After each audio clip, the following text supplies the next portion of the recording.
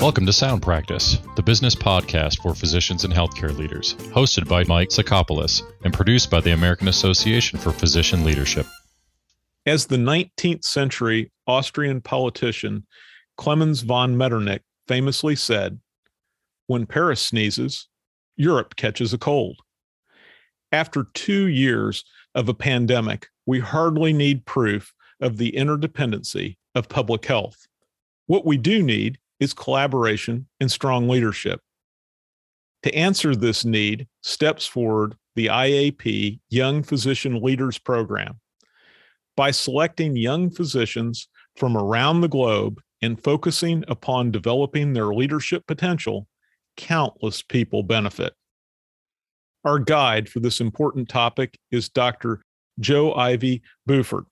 Dr. Boufford explains both the program and those institutions like ESMT in Berlin and the World Health Summit that support it. Prepare to feel inspired. Next on Sound Practice.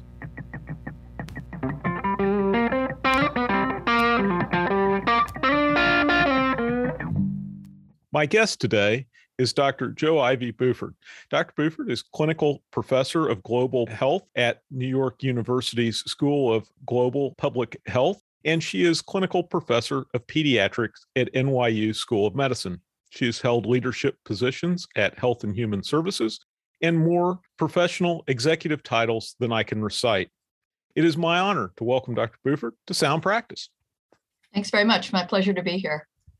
Well, thank you for your time. I'm very interested in your involvement with the IAP Young Physician Program that trains young physicians from around the world and links and networks them together. Can you tell me a bit about the history of the program and the current strategic plan for it? I am happy to. This program was launched in 2011 by a global organization called the Inter-Academy Partnership. It's a network of national academies of science and medicine worldwide, has 149 member academies with 4 regional networks and represents 30,000 plus scientists around the world in more than 100 countries. So the group that focuses on health, now called IAP Health, decided in partnership with the World Health Summit, which is an annual meeting in Berlin in October every year, created to bring attention to health issues globally.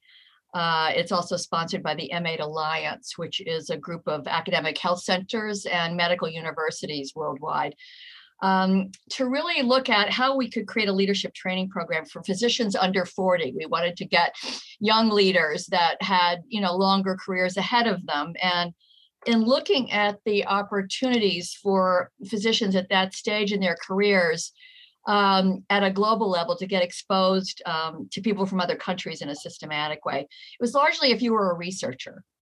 And we thought it was really important to offer such an opportunity to physicians that might have a different career track in mind, like clinical practice or education or health policy and management or public health, health services research.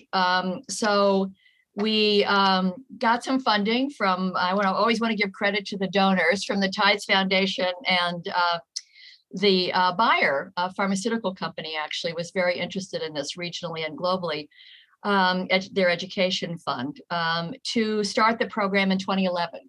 And it's been going annually since then, except for last year, obviously, with COVID, because it's a kind of program that has to be done in person. So that gives you a sense of how we started, and happy to go into more detail on who the folks are and where they're from and stuff, if that's of interest. It certainly will be, but could you give our audience a flavor for the type of topics that are most interesting or of most interest to the young physicians? Well, the program we've been running is really focused on them learning leadership. So they come from multiple specialties of medicine. They come from very different, but clinical backgrounds. Some are researchers, educators, clinicians. So I think we emphasize leadership. So if you ask me, I think there these folks in this program are picked because they have shown evidence of leadership behavior, leadership activities in their special area, and they have to write a little essay on a leadership role they've taken in their own societies to improve health in their countries. And so it's a pretty specialized group. So when you ask about their interests, obviously they wouldn't have tried to get nominated for this program or been nominated if the focus wasn't the fact that they see themselves as leaders in their own areas of choice, in medicine, whether it's clinical or education or policy. So it kind of, in their professional roles, their day jobs, as we'd say, they focus on anything from cardiovascular research to neurosurgery to, developing NGOs, to have less expensive prostheses in low-income countries. I mean, it just runs the gamut. But that's sort of, they want to be better leaders to take forward the areas they're interested in or within their own specialty area. Let's step back a moment and talk a little bit about your career as a physician leader. Could you share some highlights of your career? Well, I won't go back too long, but I actually was a psych major in undergraduate and was interested in applying to medical school.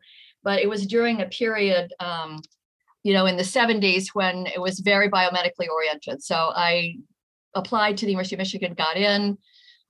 It was one of those, you're the kind of student we want if you can make it kind of conversations in terms of I wasn't, so I've never really quite been the typical, medical student or physician. I got interested very early in management and policy, primary care, community health. These are we're not the mainstream career tracks in medicine during my career. So it's been a kind of, I sort of have had this kind of values commitment to working with underserved populations and dealing with health equity and inequities for my whole career. But I'd say the path has been a bit zigzag.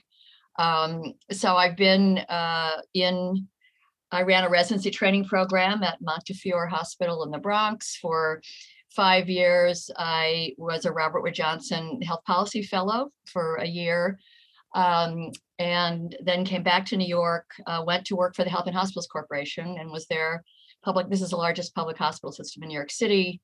Was there for 7.5 years, was president for 4.5 years.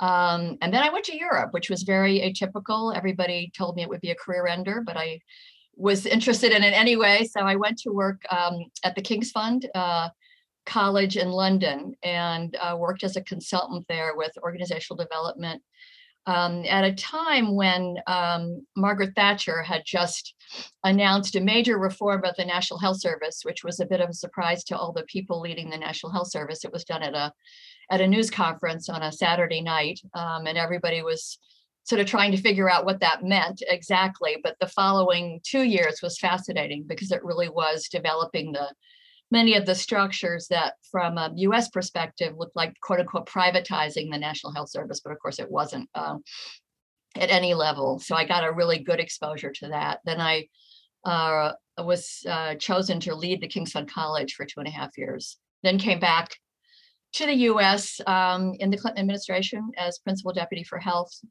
for 4.5 years, New York, back to New York as a dean of the Robert Wood Johnson, Robert F. Wagner School of Public Service, which had a health policy and management track, but was not largely health. It was urban planning and public administration. So I was super interested in all of those areas. Then ran a nonprofit, the New York Academy of Medicine. I was president for 10 years. Then now back at at NYU, but in the School of Global Public Health, teaching really global health, doing global health pretty much all the time, which has always been my hobby and my sort of deep secret passion. But now I'm able to do it, full time, teaching with young people and working on urban health globally. So that's the route. And that, I assume, is what attracted you to the IAP Young Physician Program?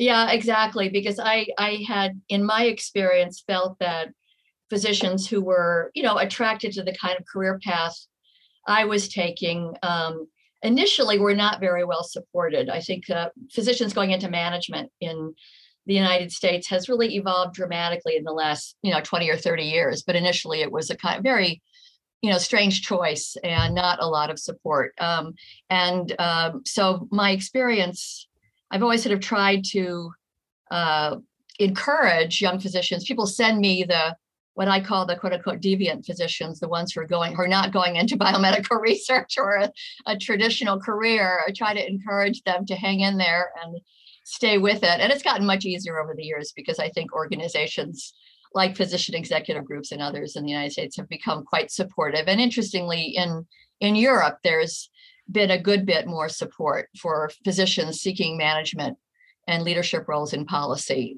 than there was initially. So this program really reflects that feeling of wanting young physician leaders from around the world to meet each other and realize that they're not alone in their journey. And then hopefully stay together in an alumni network, provide peer support for each other, and then be able to lead next generation physicians in their own countries. So let's talk a little bit more specifically about the deviants. It's a dangerous word to use these days, but you understand in context. But it please, not out of but context. It certainly attracts interest. Yeah. So you've told me that they are under 40, yeah, and come from different countries around the world. Roughly, how many are admitted into this program on an annual basis? We have admitted between 20 and 25 young physicians. They are nominated by their national academies of science or medicine and the members of this M8 University Academic Medical Center Medical University group. And they're vetted by experts from the Inter-Academy Partnership who are not involved in their nomination and selected in that way. So far, we have a new class coming in 2021. We're very optimistic. We weren't able to hold it in October in Berlin, but they're planning it for the regional meeting of the World Health Summit in Rome in June. So we have our fingers crossed. And 24 new fellows coming in this class, but up to now it's 213 globally from 50 countries, and 140 of those 213 are from low and middle income countries, 21 different low and middle income countries, which is very exciting for us and an amazing opportunity for the young physician leaders to meet physicians from around the globe. And we're also very happy that 41% of the fellows are women and 59% are male. So it's nice. A really terrific representation and diversity experience that they have in their classes. So does a specific fellow or two stick out in your mind, an interesting story to give our audience a little bit more feel for the type of individuals that are joining as fellows? Yeah, there are a few stories that are interesting. I think it's important to remember that as physicians under 40, even 10 years out, a lot of these folks are still, early mid-career or mid-career. So we imagine, even more great things will come of it. But we do have one of our physicians who's a neurosurgeon that was in our 2015 class from Macedonia, became and is now, I believe, still the health minister of North Macedonia. So that's a quick leap. I mean, he went from this program about 3 years later as an active neurosurgeon in Macedonia to this particular position. Another of our young physician leaders from Turkey, as a woman physician, was chosen by her peers to present to this global meeting of the World Urban Forum. And although she's now working as a faculty member at the Earth Institute at Columbia, she was chosen to be on the Lancet COVID Commission and has been Global Health Commission, very involved in something called the Global Happiness Commission, which is a group looking at, there's a lot of researchers looking at happiness indices, and she's particularly interested in vulnerable populations. So I think Godspeed to her. Yeah, she's a real star, and I think we'll hear a lot more from her. And then a couple of others just from different parts of the world. We have a young woman from Malaysia, from Kuala Lumpur, who's an epidemiologist and a public health physician, social activist, who's been doing a field study on COVID-19 in the Rohingya community in Kuala Lumpur, and is part of a regional network of equity initiative fellows that are really young physicians and public health workers looking at equity issues in the health system. And just for something really different, Hélène Rossineau, who was one of our 2015 fellows, is a public health physician in France, and she started her own NGO called Jump for Health, which is working on caregivers in France. She's recently published a book, which is in French, hasn't been translated yet, called Caregivers, the Invisibles. And she's really committed to raising the profile of caregivers worldwide. She's a very accomplished public speaker, ran for office as a young physician in the first Macron election. She was not elected, but gives you a flavor for the level of her activism. So it's a really, really broad group, and they're all just doing really exciting things. On our website, there's a sort of alumni profiles, and most of them keep them up, which is great, so we can track them.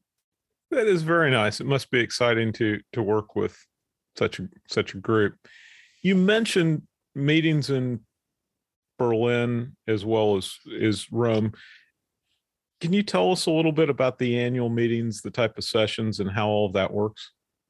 Yeah, the World Health Summit was created by colleagues from Charité, which is a major teaching hospital in Germany, in Berlin, that sort of made it through as a, if you will, bipartisan health care institution during the division of Germany and then post-war.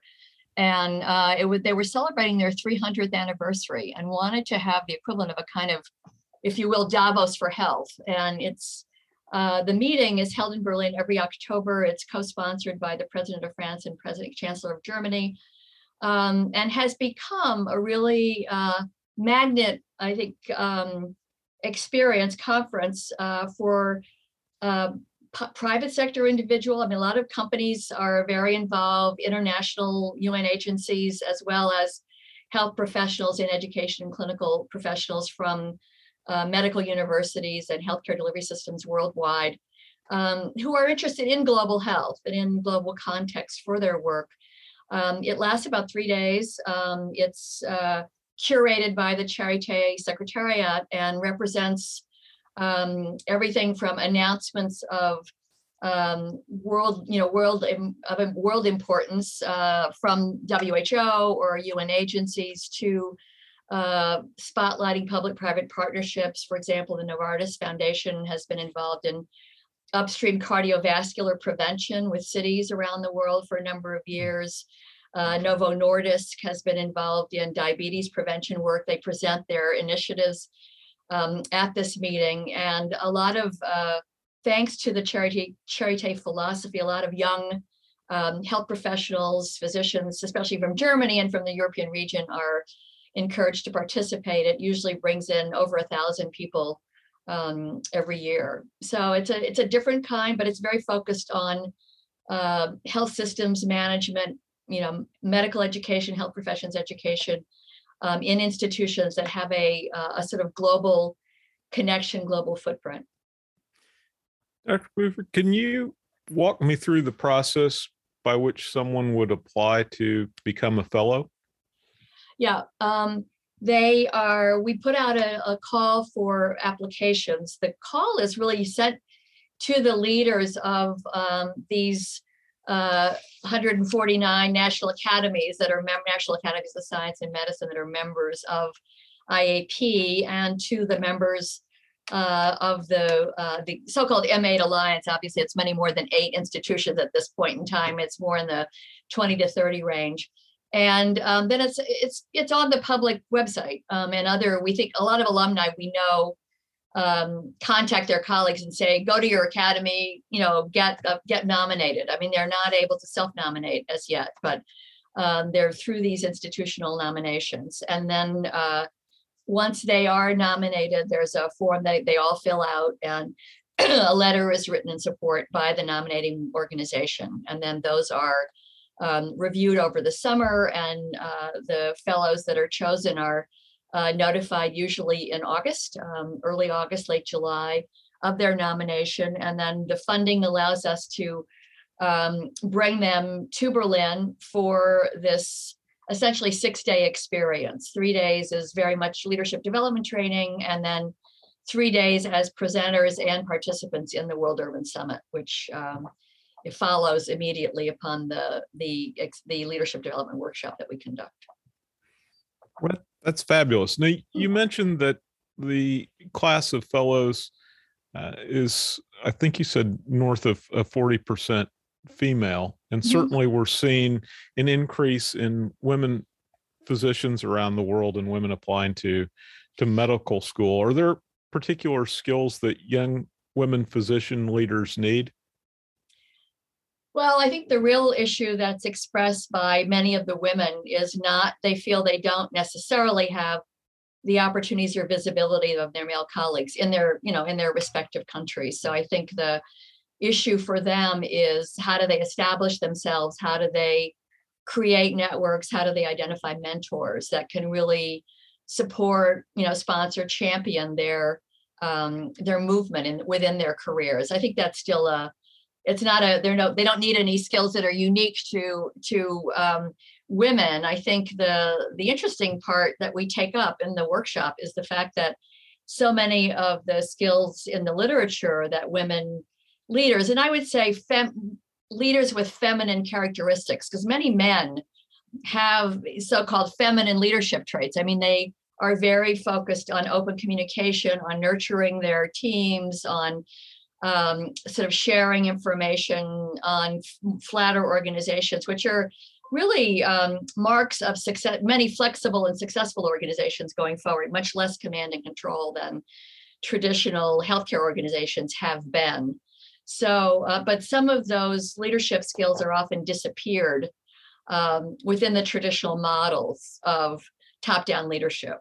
So we talk about that a lot. And I think a number of the men who are inclined towards more of a sort of emotional intelligence-led leadership, developing themselves, developing their own capabilities with other people, in addition to the technical and sort of conceptual skills that they want to learn, find it very rewarding to hear about these conversations. And then for many men, especially Asian men in parts of the world, they do feel very strongly the stereotypes of being opaque, being passive, relatively passive, et cetera. So these are all areas that are seen as, they certainly aren't, but that may hinder their advancement into executive positions. So these are terrific rich conversations, because they're happening with young physicians at sort of the same career stage across the world.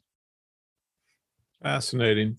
As we close out our time together, is there anything else that you'd like to share related to your philosophy of physician leadership, or anything else about the IAP Young Physician Program? Well, I think one of the really strong requests from those physician leaders, and I know it's been important in my career, is the importance of mentorship. All of them mention that, especially being mentored by physicians who are in leadership roles and value this next generation, giving them that experience, giving them that support, and what for many of them may be a more challenging journey than following the usual path in research or in clinical practice or in medical education. And I'm only speaking about physicians here. So I think that would be a message that those colleagues that have really assumed clinical leadership roles, leaderships in medical education, leaderships in social change, really public health, health services research, really keep an eye out for young physicians that have that same career path, are seeking it, take the time to tell them about your journey, provide them support through their own. I think that would be a message from this experience and from my own experience. Dr. Boufford, thank you so much for being on Sound Practice. This has been very, very interesting. Well, thanks for inviting me. And I look forward to other people getting more active globally as well in the leadership role. So thanks so much. My thanks to Dr. Boufford and the IAP Young Physician Leaders Program. Their story is uplifting. My thanks also to the American Association for Physician Leadership for making this podcast possible. Please join me next time on Sound Practice. We release a new episode every other Wednesday. Bada bing, bada boom. Bada bing, bada boom. You've been listening to Sound Practice, the business podcast for physicians and healthcare leaders. Check out the show notes for this episode at soundpracticepodcast.com. If you have any suggestions for future episodes, we'd love to hear them. Email us at info@soundpracticepodcast.com. Subscribe to Sound Practice wherever you listen to podcasts so you can automatically receive our episodes. And please rate us and comment on the podcast in iTunes and Google Play. Sound Practice is presented and produced by the team at American Association for Physician Leadership. We are the world's premier organization for all aspects of physician leadership in every sector of healthcare. Learn more at physicianleaders.org. That is holy cow. Batman and Robin. Red Bull Kapow.